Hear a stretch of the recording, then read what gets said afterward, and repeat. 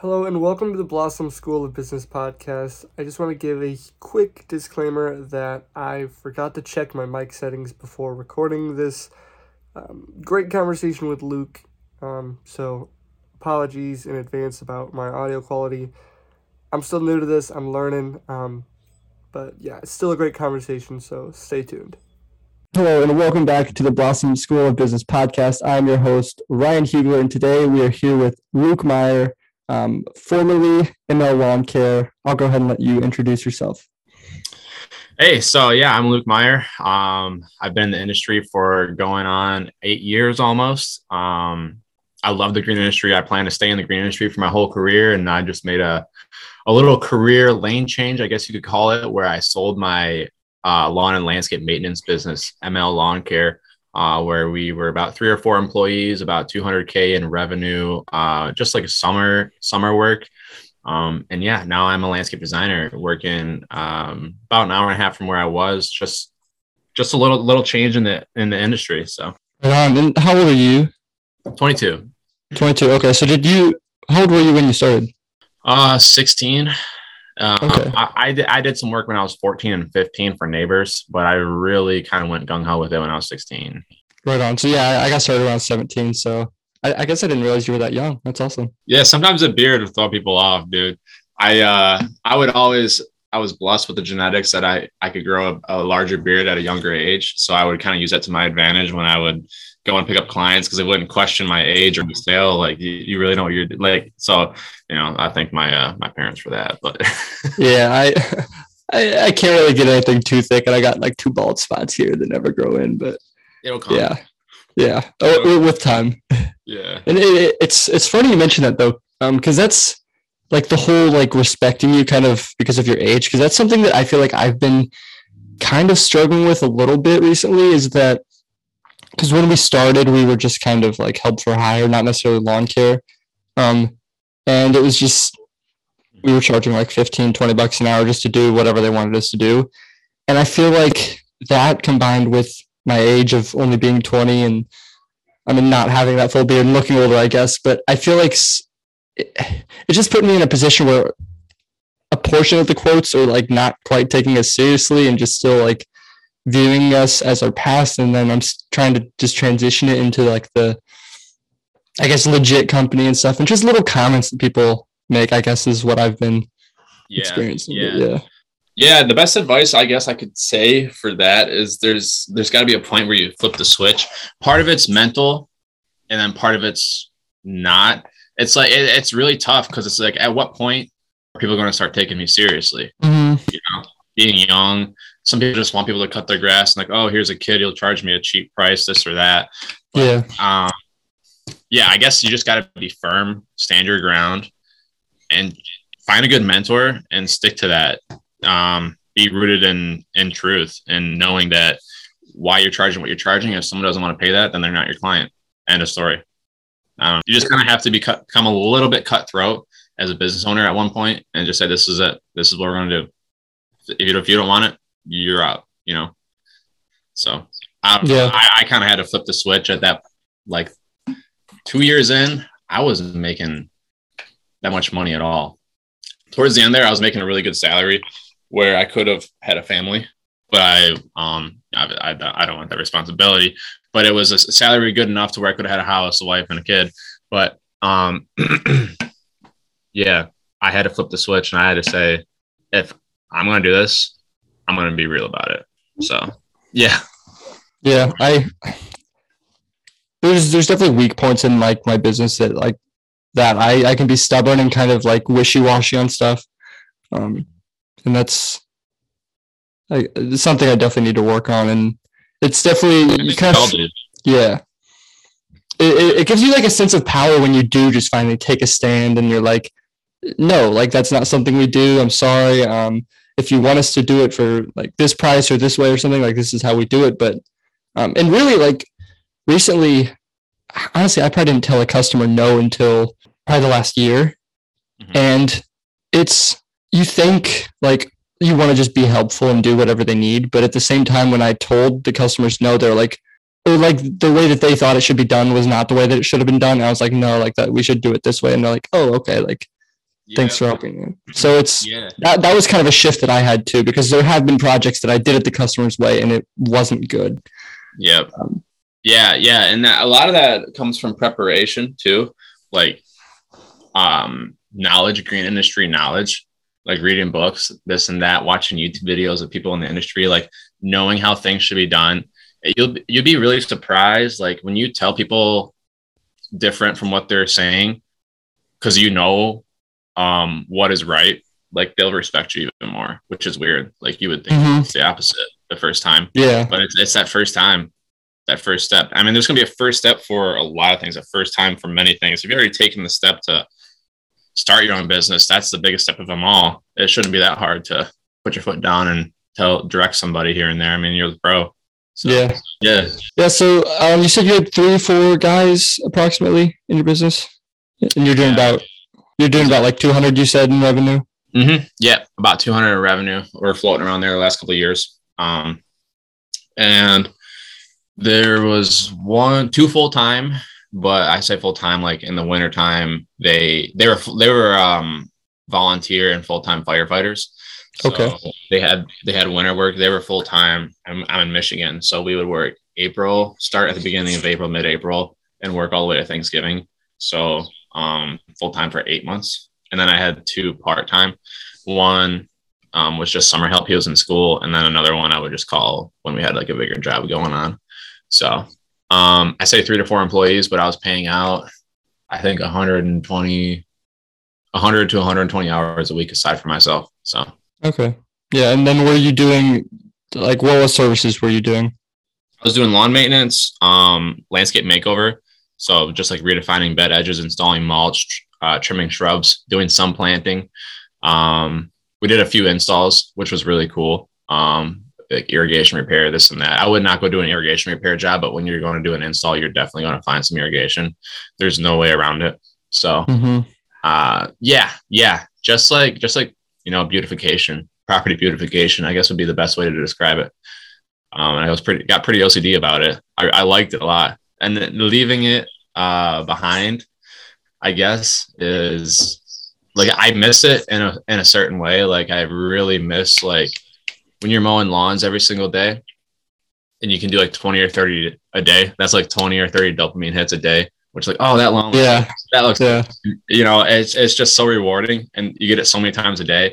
And then to go to like be a landscape designer where you're like sitting there, like building this fortress for like 7 or 8 hours and then it's done. And then like the clients like, this. So it's rewarding in a different way, but I kind of miss like the tempo of it.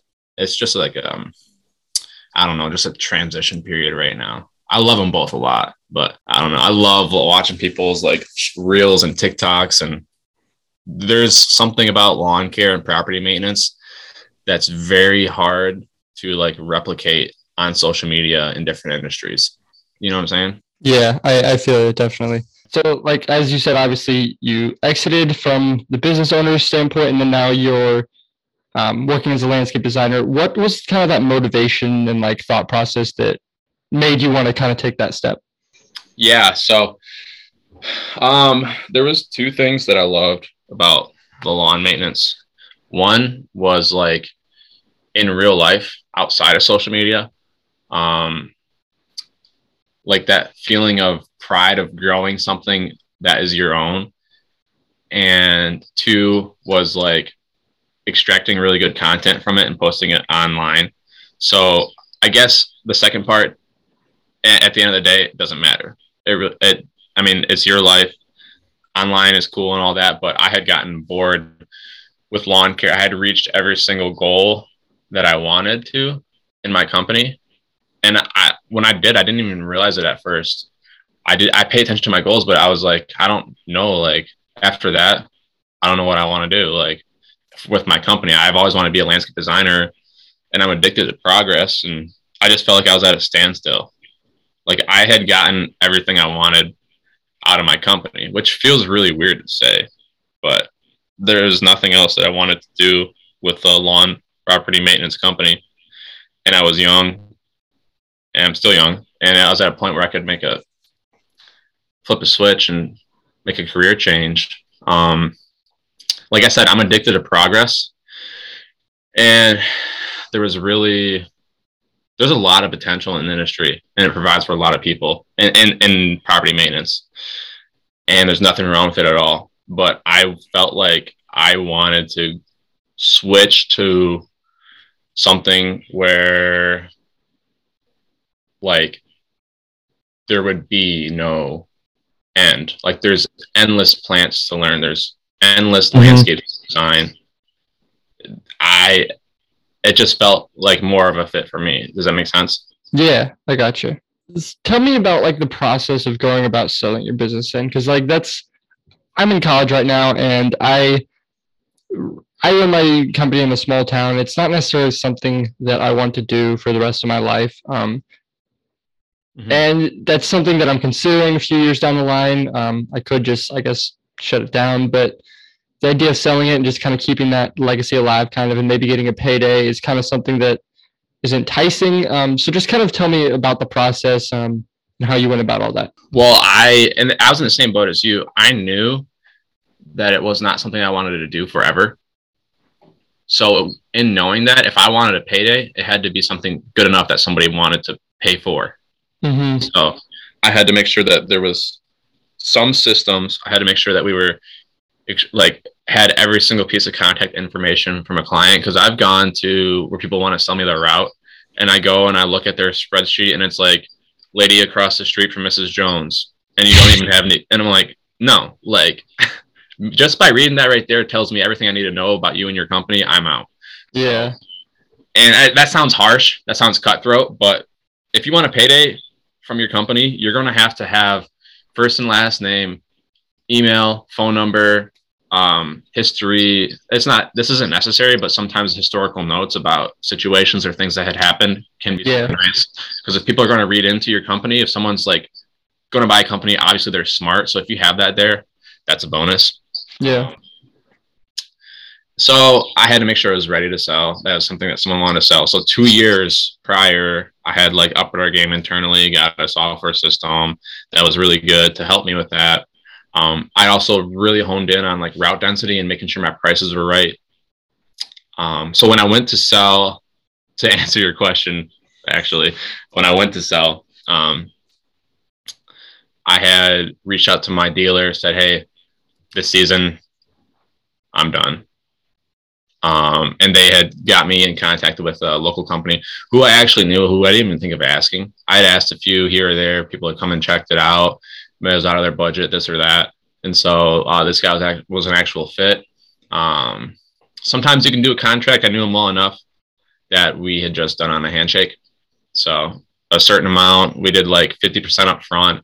And then here's the second half, 50% payment we'll do at this date. We'll, it could range by this much depending on how many people stay with you. Because it's got to be a win-win for everybody. A win for me is actually selling my company. A win for him, a loss for him would be if he paid it all up front and nobody came with. A win would, be feeling comfortable in the sale. So that's how we did it. That's how we went about it. Okay, so what you said like about the customer data and stuff, like through my research and stuff, I found that to be like one of like the big things. So did you just sell like your customer list, or did you like sell off all your equipment too, or are you selling it separately? Like how are you going about that? Yep. So all he was interested in was the contacts. So I had sold him the contacts. And I had sent out an email through MailChimp to everybody that this is what was going to be happening. This is the best company. This is the best fit for you. And they could do what they want with that. And he followed it up with a similar email, like a welcome email. So the thing about MailChimp is you could resend emails to the people that didn't open it. So like originally 75% of people opened the email, then it was like resend to non-openers, just to make sure everybody got it. But yeah, and it went well. It sounds like about 75% of people stayed with them. So that's awesome. Yeah, no, that's about what we expected. From year to year, I had like a 90 to 95% retention rate. So to see a 75% retention rate when I'm just out of the picture felt really good. So now this may not be something you're allowed to talk about, but are you allowed to say anything about the numbers or anything behind it, or you don't have to if you don't feel comfortable? If it's like no, I won't give a dollar amount, but I guess you could kind of calculate a dollar amount because I already told you what my revenue was. But I sold for people sell for like 4 weeks revenue. Is that just based off the list itself? Yeah, 4 weeks of revenue when you're working.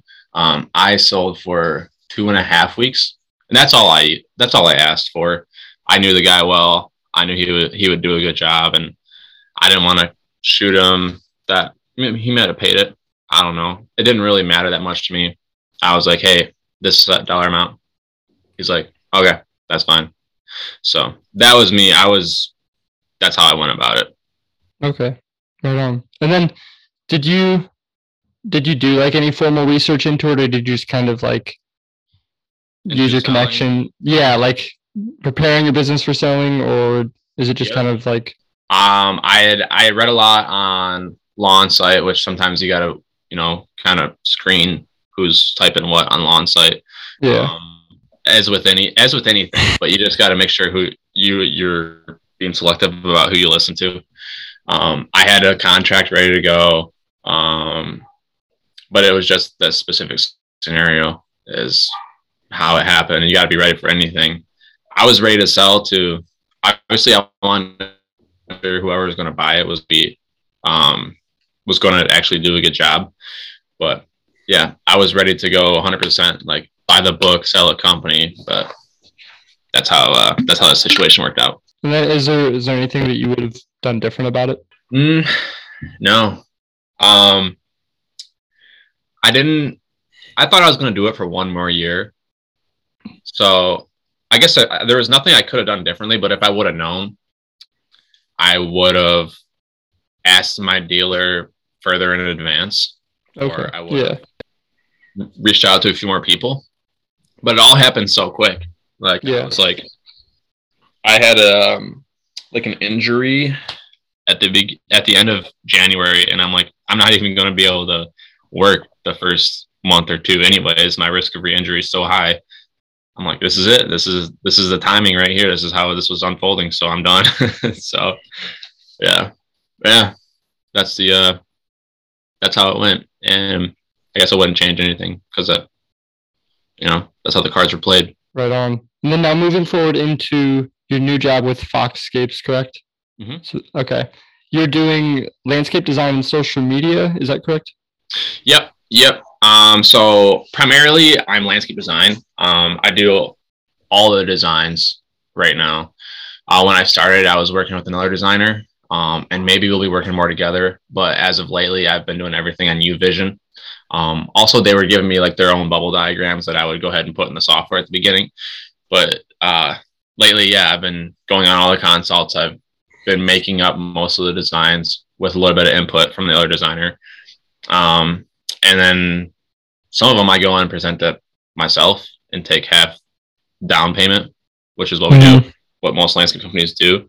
Other bigger projects, I go with the owner, and we go ahead and present them together. So there are some questions that the clients have that I can't totally answer right now, like product availability and like when they're selecting product, like or like how long a job's going to take. So there's definitely some places that I need to still learn, and that'll come with time. But yeah, I'm loving it. And I'm just scratching the surface right now.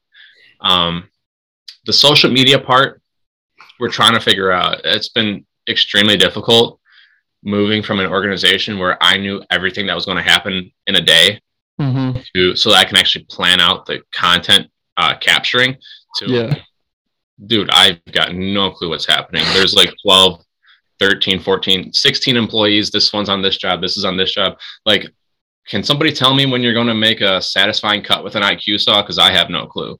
Like, I do not know what's going on. So it all comes with communication.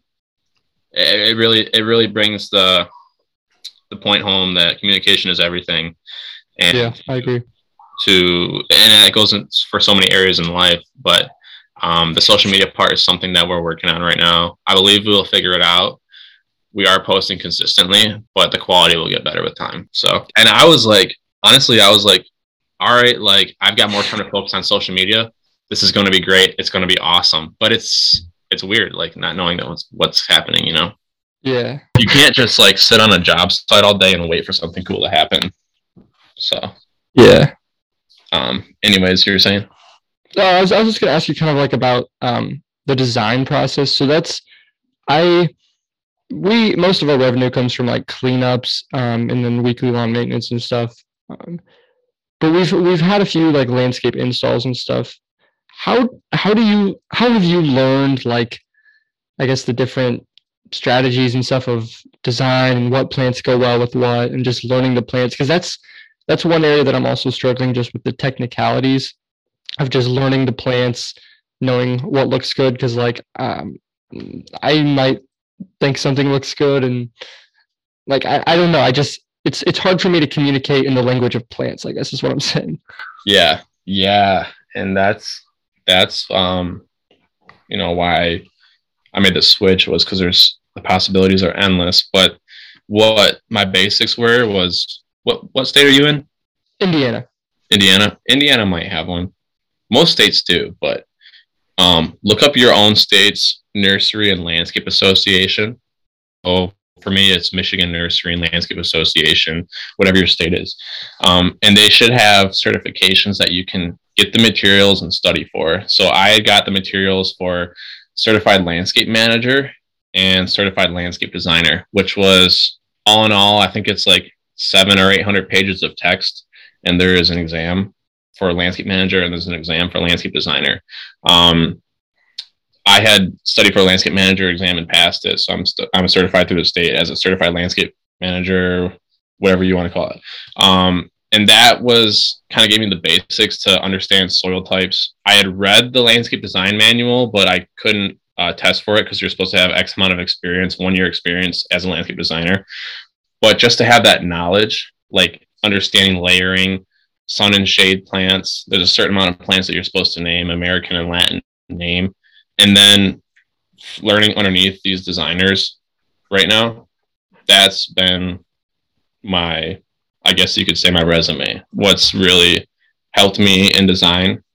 Also, I downloaded UVision and I would just play around and I would go on certain websites and just read for hours about plants. There's so much to learn. My number one website's been Gardenia, which is GardenIA, I think it's .com. You can type in a plant, American or Latin name, and it'll tell you sunshade, what it's resistant to. So that's aside from looking up other landscape designers on Instagram, that's been what's helped me out a lot. Gotcha. And you said UVision, is that like your design software? Yep. That's what we're using right now. UVision's I think people describe it as a middle of the road software. It can do most things. But when you start designing landscapes that are 200K or more, people usually upgrade is what it sounds like. So okay, and then what is that? Is that how much does that cost? I think it's around 400, 350, okay. 400 for lifetime. We definitely some of the projects that we've sold would not be able to sell without a design software.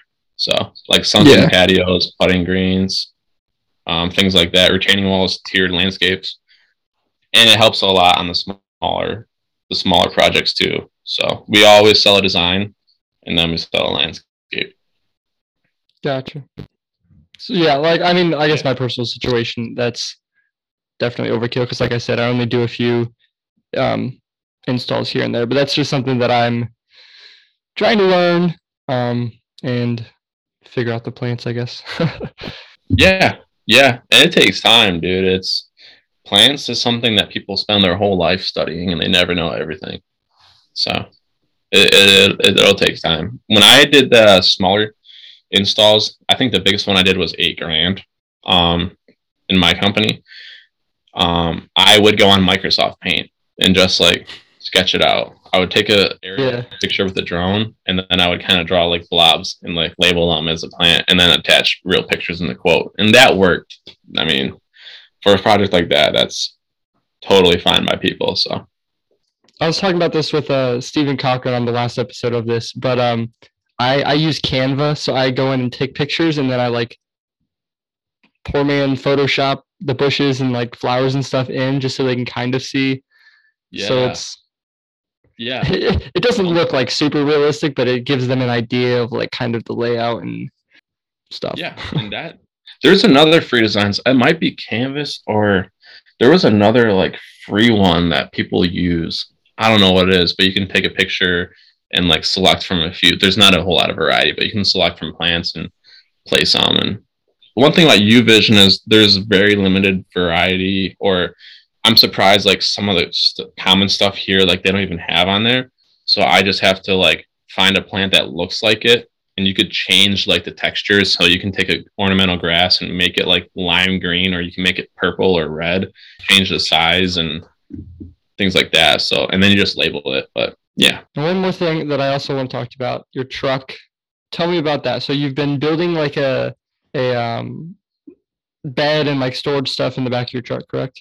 Yeah. Yep. Man, I'm obsessed with like practicality and streamlining day-to-day life. And I guess I try to organize my life around, or my whatever's in my life has to fit my lifestyle. And that for me, I work in the green industry, and then I try to camp every weekend if I can, or every other weekend. Prior years it was tough being a business owner, but I've got a 6.5 foot bed. I got a 2014 Silverado, 6.5 foot bed with the capper on it, the topper on it. And I've got like a bed frame built up so I can actually camp in the back of my truck wherever. Usually I go like national forests. But underneath that bed, I got like locking drawer slides, and I pull out a griddle and a storage compartment. So I can cook on the job if I'm working, collecting content, or like working on the back of my truck. That's awesome. Yeah, sit in the shade, and it's super nice. It's super practical. Like what else are you gonna do? You're gonna go sit under a tree, like haul all your laptop and stuff out there, or I mean, and then like to be able to cook for crews, build that culture building. Like if you read any history textbook about culture, food's in it. And you talk about company culture, well, obviously you gotta have that food. You gotta have that food, you know. That's not even something I thought about though. Like taking it to work and like being able to, like you said, cook on the job and just have like your own space and stuff without having to just lug everything around in kind of like an awkward manner, I guess. Yeah. And there's a lot of setup videos on YouTube. It's all about what you're trying to do with it. Like my last truck, I had a different build out where, I mean, if you've seen this one, the one I have right now, it's like half of it is a built up bed frame. The other half is like open. But my last one, it was like all platformed with like a drawer and then like room to like put like, it was designed around a still weed whacker. So I can throw a still weed whacker underneath the platform. Gotcha. All the combi attachments and stuff like that. And then I could actually put other stuff up top and like strap a wheelbarrow to the roof. But I don't know. It was like, I had wrote down like the top 5 things that I wanted and I designed around it. And I actually designed it in UVision, but I wanted in a comfortable bed, a griddle, and place to like actually sit up in the truck bed. Because when you have that bed up there, you can't like sit up or you're going to hit your head. So yeah, that's what worked for me. That's what I'm doing with it. And I don't know. There's so many that are on YouTube that are just fascinating. But have you thought of making one yourself? Yes, I have. Because I bought my truck. It's a 2007 Silverado. Okay. I bought it with the topper, so it came with a topper. And at first I was like, I didn't really think anything of the topper, but then I don't know, probably searching on YouTube or something and just saw people doing that. And I was like, oh, that would be awesome. Just like, I want to drive across the country, like, I don't know, when I graduate or something, when I just have that free time and stay in the back of my truck to see all these places. Like that's something that I really want to do. And it's cheap too. Like, yeah, it's a really good way to travel.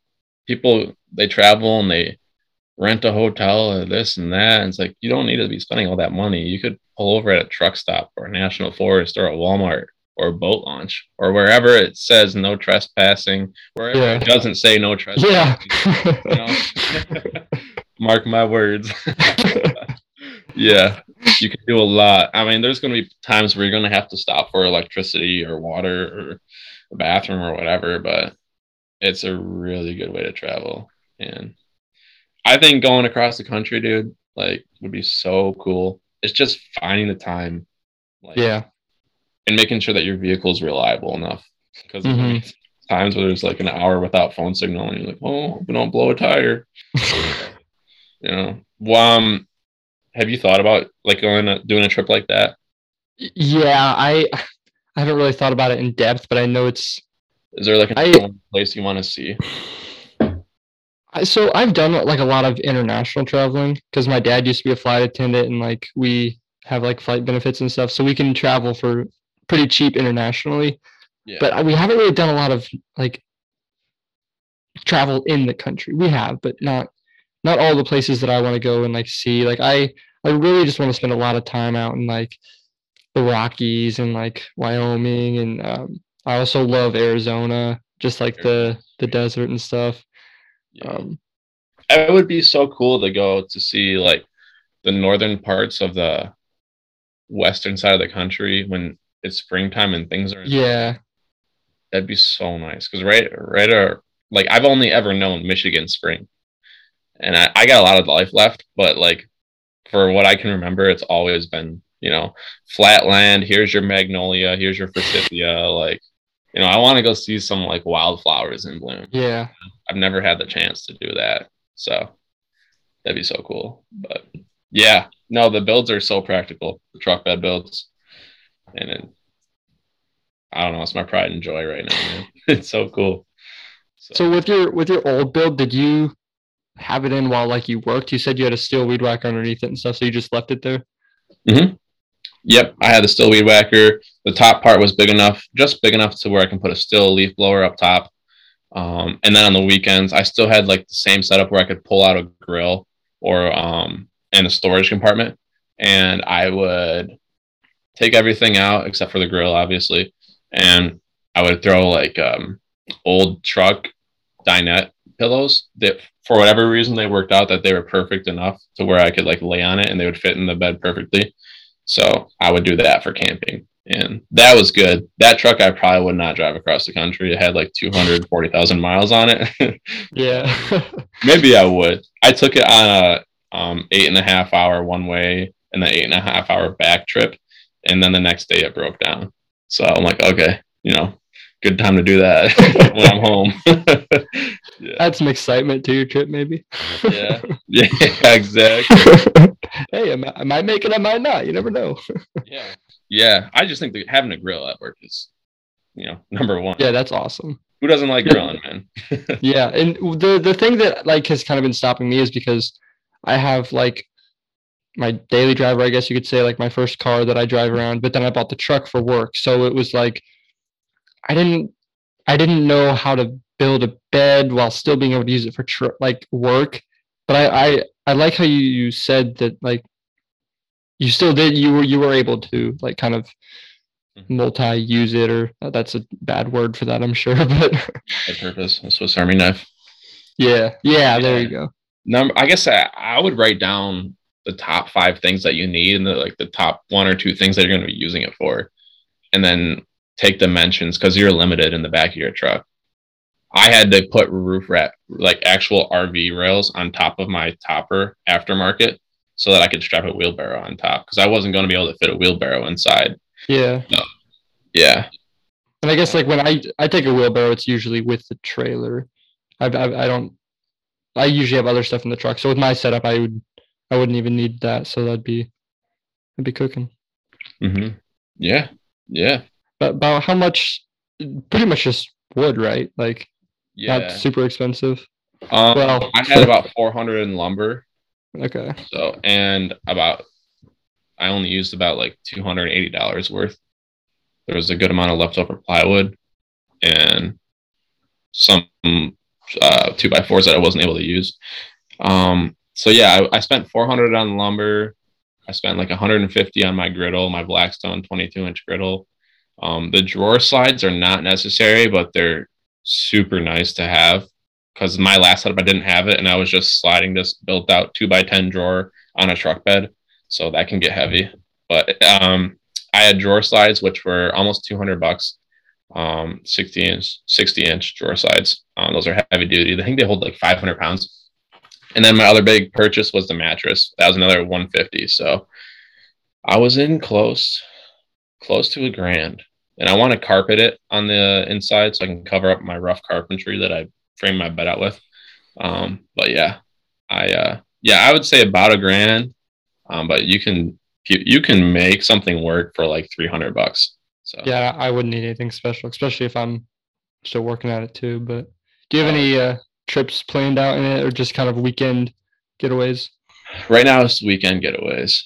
That's it right now. I got to figure out how I'm going to get my ice shanty in there in the wintertime because I like ice fishing a lot. And Yeah. I don't know if I'm going to strap that to the roof or what. But yeah, right now, I'm just going to be doing a lot of national forests in Michigan. So it's the spring rush. I'm still working 5 days a week, which is 2 days less than I was working when I owned a business. I feel you. Yeah, exactly. I leave work on Friday and I can come home on Sunday afternoon. But um, I want to do something in like out west when things slow down in the winter. I would like to go see like southern Utah. I've been there before. It's really beautiful out there. Um, yeah, I guess time will tell. I'm in a transition period right now, and I don't necessarily know the day to day like I used to. I knew the month to month, but yeah, um, I want to see something cool, and I will, but it's just a matter of time. Probably in the winter. That's So fair. there's a lot of cool things to see in Michigan, though. I was gonna say, what are some cool spots that I should come see in Michigan? Because I'm northwest Indiana area, so Okay, how far are you from? Like, do you know a city in Michigan? Like, how far are you from it? Like Lansing or Detroit or Kalamazoo? I'm about an hour from South Bend, Indiana. Do you know where that is? Is that like on the border? I think. Yeah, I think it's close. It's I up there. would. I would go to like the Ludington area. There's the Manistee National Forest, so there's a lot to see there, and there's a lot of places to camp there too. So Ludington, Michigan. Um, I guess that'd be the closest for you. There's also like the Huron National Forest, which is on the more so on the east side of the state. I don't know why I forgot about that. I was drawing a blank on the word east. Um, and then, if you go in the Upper Peninsula, there's like Pictured Rocks. If you want to see some tourist locations, like Pictured Rocks, Lake of the Clouds, which is way in the UP. That's like almost Wisconsin. Um, but yeah, I would say the west side of the state, like the coastline, is really cool. Lake Michigan, super cool. Mackinac Bridge, really cool. So, Yeah, I've never been up there, but what's I've good in I've heard Indiana? good Like, things.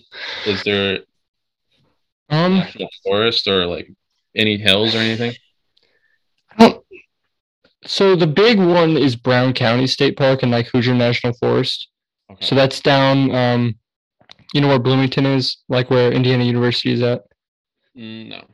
Okay, so yeah, it's about an hour. Yeah, about an hour south of Indy. So Oh yeah, I know where you do that. Yeah. yeah, so I go to school in Indy, so that's like an hour drive from here. Um, that's the big one. There's actually a state park in my hometown, which is awesome too. So I can just drive right up the street, like 5 minutes, and be there, which is awesome. Yeah. Yeah. Then there's Probably similar landscape zones too. Because I always like to look out for different plants or like see how old those white pines are. But yeah, the national forest definitely has like the best landscaping in my opinion. But I think we're similar landscape zones. I'll have to look into that. But right on. Yeah, I think we're like 5A. okay, yeah, we're 5 and 6. So Okay. I I'll be honest, I don't really understand how that works, but I just know what we are because whenever I go to look at plants, I know what it has to be in. So yeah, yeah, and I'm still trying to figure some of it out too. I'm like some of the stuff people say. I'm like, okay, as long as it's 5 and 6. So, works for me. yeah, exactly. Yeah, man. Yeah, but other than like Brown County and Hoosier National Forest, there's also like Turkey Run and Shades are pretty cool. So that's over Lafayette. I don't know if you know where that is. It's where Purdue University is. So Okay.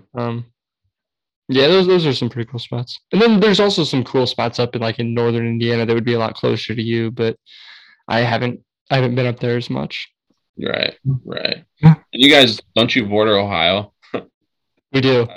Okay. I'm just gonna make sure I got my geography right.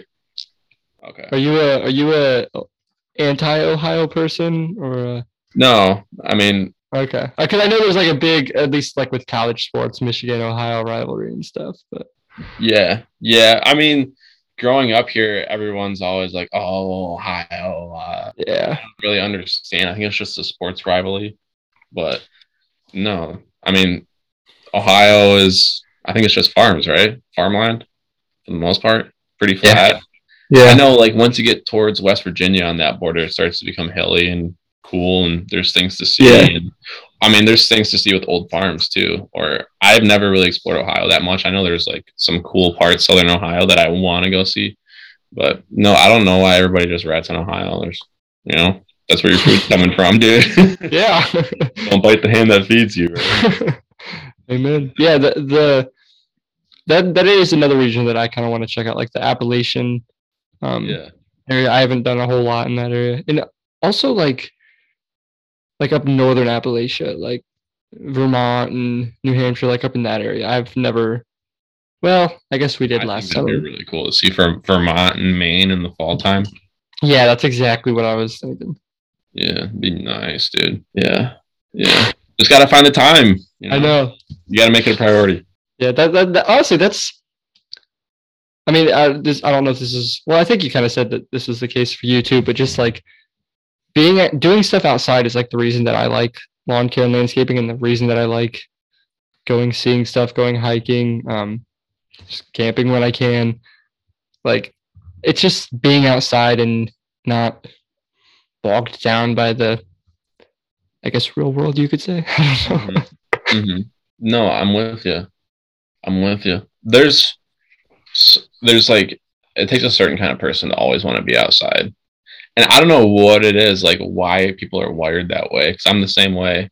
I know when I was born, I was jaundice, which means you're yellow and they have to put you underneath a light. And so I think I like photosynthesized when I was 10 minutes old. And the God's like, this kid's going to be a landscaper. I just That's a good one. all the time. Yeah. Yeah. I tell clients that and they think it's hilarious. And then Then you sell the deal and you're like, sweet. yeah, sweet. Real story, by the way, but I think that's why I am the way I am. And come to find out, my last employee, my last team member was the exact same way when he was born too. Really? I'm like, oh, this works, So yeah. You're natural. Yeah. Yeah. I wonder why people, like they just grow up and they're like, I just want to always be outside. Like, what is it about that person? I don't know. But I think it's cool. Yeah. So, yeah. Yeah. So one question that I guess only third episode, so still getting into this whole thing, but one question that I want to start asking people is their favorite book. So do you have like a favorite book that you are reading, have read? It can be about anything too. Yeah. Yeah. I've read when I had my business, I think I read about 8 books a year, 7 books a year. I've read like the Jocko Willink books. I've read Think and Grow Rich. I've read some like probably like the 20 books that every multi-million-dollar CEO would tell you to read. But the one that I liked the most was Poke the Box by Seth Godin. It was like 100 pages, and it was like the one book. They say it's like for beginners or like if you're just starting out. But that was like the book that really made me take the step in whatever idea I had. And I think that's the most important thing is taking that first step. So it really talks about whenever you have an idea, you got to do it for yourself. Or if you want something, you got to get it for yourself. No one's going to come along and do it for you. There's not going to be a perfect time and there's not going to be a perfect path. You got to make it on your own. So you said that was Book the Box? Poke the Box. Yeah, Seth Godin. Gotcha. Yeah. Yep. What about you? Oh, see, I love asking this question, but I hate answering it. Yeah. Let's see. Currently, I'm reading Profit First for Lawn Care and Landscape Companies, which is a good one, which is really opening my eyes to how poor I guess I've been managing my money. Which I think that's an easy trap to get into too, because especially as business owners, it's like it seems basic knowledge, like expenses, revenue, profit, like that whole situation, but actually understanding and knowing where your money's going and why, it just uncovers another level of understanding about your money. And so I haven't finished it yet, but it's definitely got some good stuff. But my favorite book, I'm gonna give you three. Built to Sell is a good one, which I read recently, kind of just with the idea of possibly selling lawn care business stuff. It's just, I like just the concept that it has about, but just like the business, like being separate from you as an individual, essentially. And I guess E-Myth could kind of tie into that one. Yeah, the funny thing is that the E-Myth, it says like the business is an extension of the owner in places, which is true. But like when you sell, like one of the things that I struggled with in business was like taking things personally when a client makes a decision. It sounds so simple. It sounds so stupid. Or like when somebody wouldn't pay a bill, but it's like you're the last person to get paid. Like that $600 or $800 that you didn't pay me, that could have gone in my Roth IRA or my investments. Like, or that could have been 1 month's rent, or Yeah. But the E-Myth is great. A great book. Yeah, I read that probably about a year ago. I probably need to read it again. But the other one that I wanted to mention was the the subtle art of not giving a. Oh, I like that one too. Yeah. Won't say it on the podcast, but yeah, that's a good one. Just about like values and just questioning a lot of just basic stuff. Like, what do you really care about? Like, you say one thing, but you act completely differently, and it's like it makes you a little uncomfortable kind of reading it, but it's a good uncomfortable, a growth-based uncomfortable, I would say. I agree. I like that book too. I forgot about that one for a second, but that was one of the first ones I read when I started reading books, and that's an eye-opener. Yeah. That was definitely a good one. And then I told you I can't pick one. Can't Hurt Me by David Goggins is another good one. Just overcoming, and he just became, I don't even know the right word to give to it. It's just he pretty much just overcame everything and in a crazy way and in a short amount of time too. Yeah. And that guy, I don't know how he's done the things that he's done. Ran races on broken legs. Yeah. Oh my gosh. Have you read that one? Yeah, it's a good book. It's a really good book. And my mom's not a reader, but I had it around and she picked it up and didn't put it down until she was done. She read it in like 3 or 4 days. It's like it'll make you not want to put it down. It's such a good book. Yeah. Reading something that I just kind of picked up hard again on like the last 6 months, but there's just so much knowledge out there and I want to know all of it. Yeah. And if you listen to some of the most successful people, they'll say that they never stop reading. So it's a good habit. Yeah, right on. I guess we can go ahead and wrap things up. I got another question I want to ask you though. So like, what would you say like one of your biggest long-term goals is? Like I know you said that you love growth and being able to grow, and you said that you also accomplished a lot of your business goals, but what is something that you really want to achieve long-term over the next 10, 20, 30 years? Really, I do everything I want to do so that I'm fulfilled personally. At the end of the day, I want to be happy. I don't care how much money I make. And I believe with that mindset, that's where people find the most wealth, from what I've heard, but I could care less about that, like monetary things. I just want to, we got one life, and I don't want to ever look back and say, I wish I would have done this, or I wish I would have done that. Like, I want to make sure that everything I do makes me happy. That's my long-term goal. So I love that. That's a day-to-day goal too. Yeah. Yeah. It can come from little things like, man, I don't want to regret this cookie later, so I'm not going to. You know what? That was me today. well, okay, I had a bag of chips, and then I went back for a second bag of chips, and I was like, you know what? No, like, you don't need it. It's just, yeah. Yeah, dude, it's so true. It goes with everything. Future you will thank you. Yeah, future. That's what I've been telling myself a lot this last week, actually, is future you will thank you. Yeah. It takes some mental fortitude to understand long term versus short term. Like short term, like I could go for the crunch and the salt flavor, but long term, I'm gonna sit there and like, oh my, why'd I do that? Yeah, and it could go from like picking up a new hobby too. Like I love playing guitar. I've been playing guitar for 8 years off and on. But that's something that I'm really happy that I picked up. It's like a really good pastime.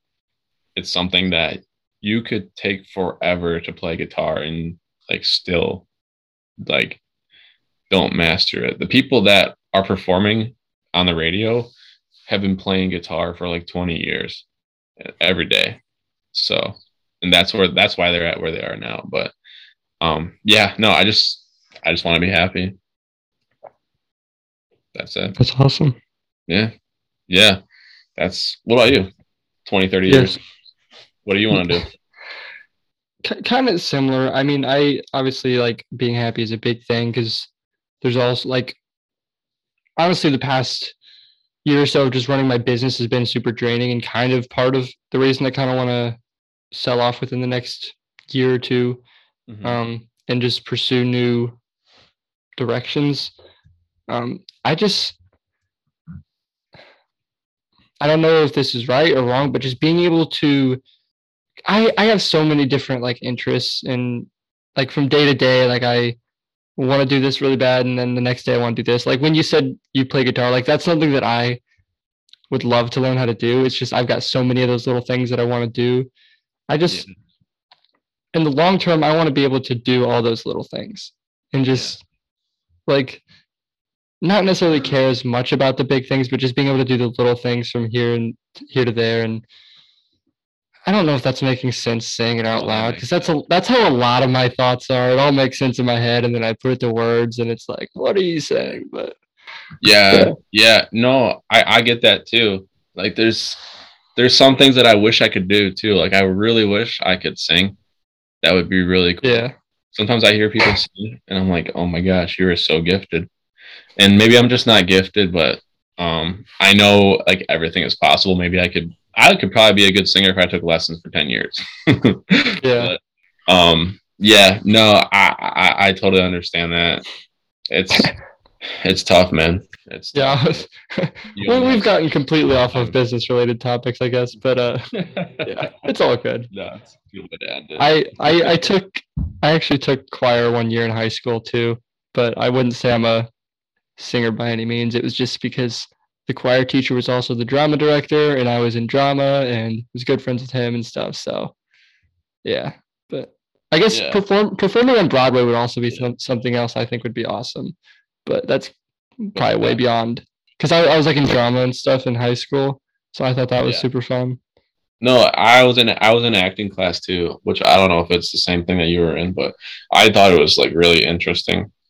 And I don't know, I think actors are really cool. It takes a lot of talent to just completely switch your character. But yeah, I got you, dude. But on the flip side, I also think, but just like in the sales aspect, being able to not necessarily put on a show, but like being able to like find your rhythm and like have the script and know exactly like the different emotions that you'll have to go through in different points. I think that will also, or at least I hope that'll benefit me in the future from a sales perspective. I got you. That's where like books came in handy for me, and podcasts. Just got to play on your game face and know once you've been taken advantage of a certain amount of times, or once you've undercharged a certain amount of times, like there's gonna be a point where enough is enough. Yeah. And I think everybody learns that for themselves. Yeah, it'd be nice if we didn't need that breaking point, but that's usually the strongest. Yeah. Strongest point. Yeah. Sometimes more peaceful than others. Yeah. So well, it's been great talking with you tonight. obviously we got a little bit off business, but I wanted to hear about like your truck and your traveling and stuff. Yeah, Just, always. I love talking about it. I love sharing. It's definitely something I want to do more of over the next year as well. So it's good having you on here. Maybe we can bring you back on the future down the road, kind of update what you're doing with Foxscapes. Maybe you're doing something completely different. Never know. I'll probably be in a completely different spot a year from now or 6 months from now as well. So yeah, well, I appreciate you having me on. No, it was a good time. It was a good conversation here. Yep, right on. Thank you guys for tuning into this episode, and we'll see you next time.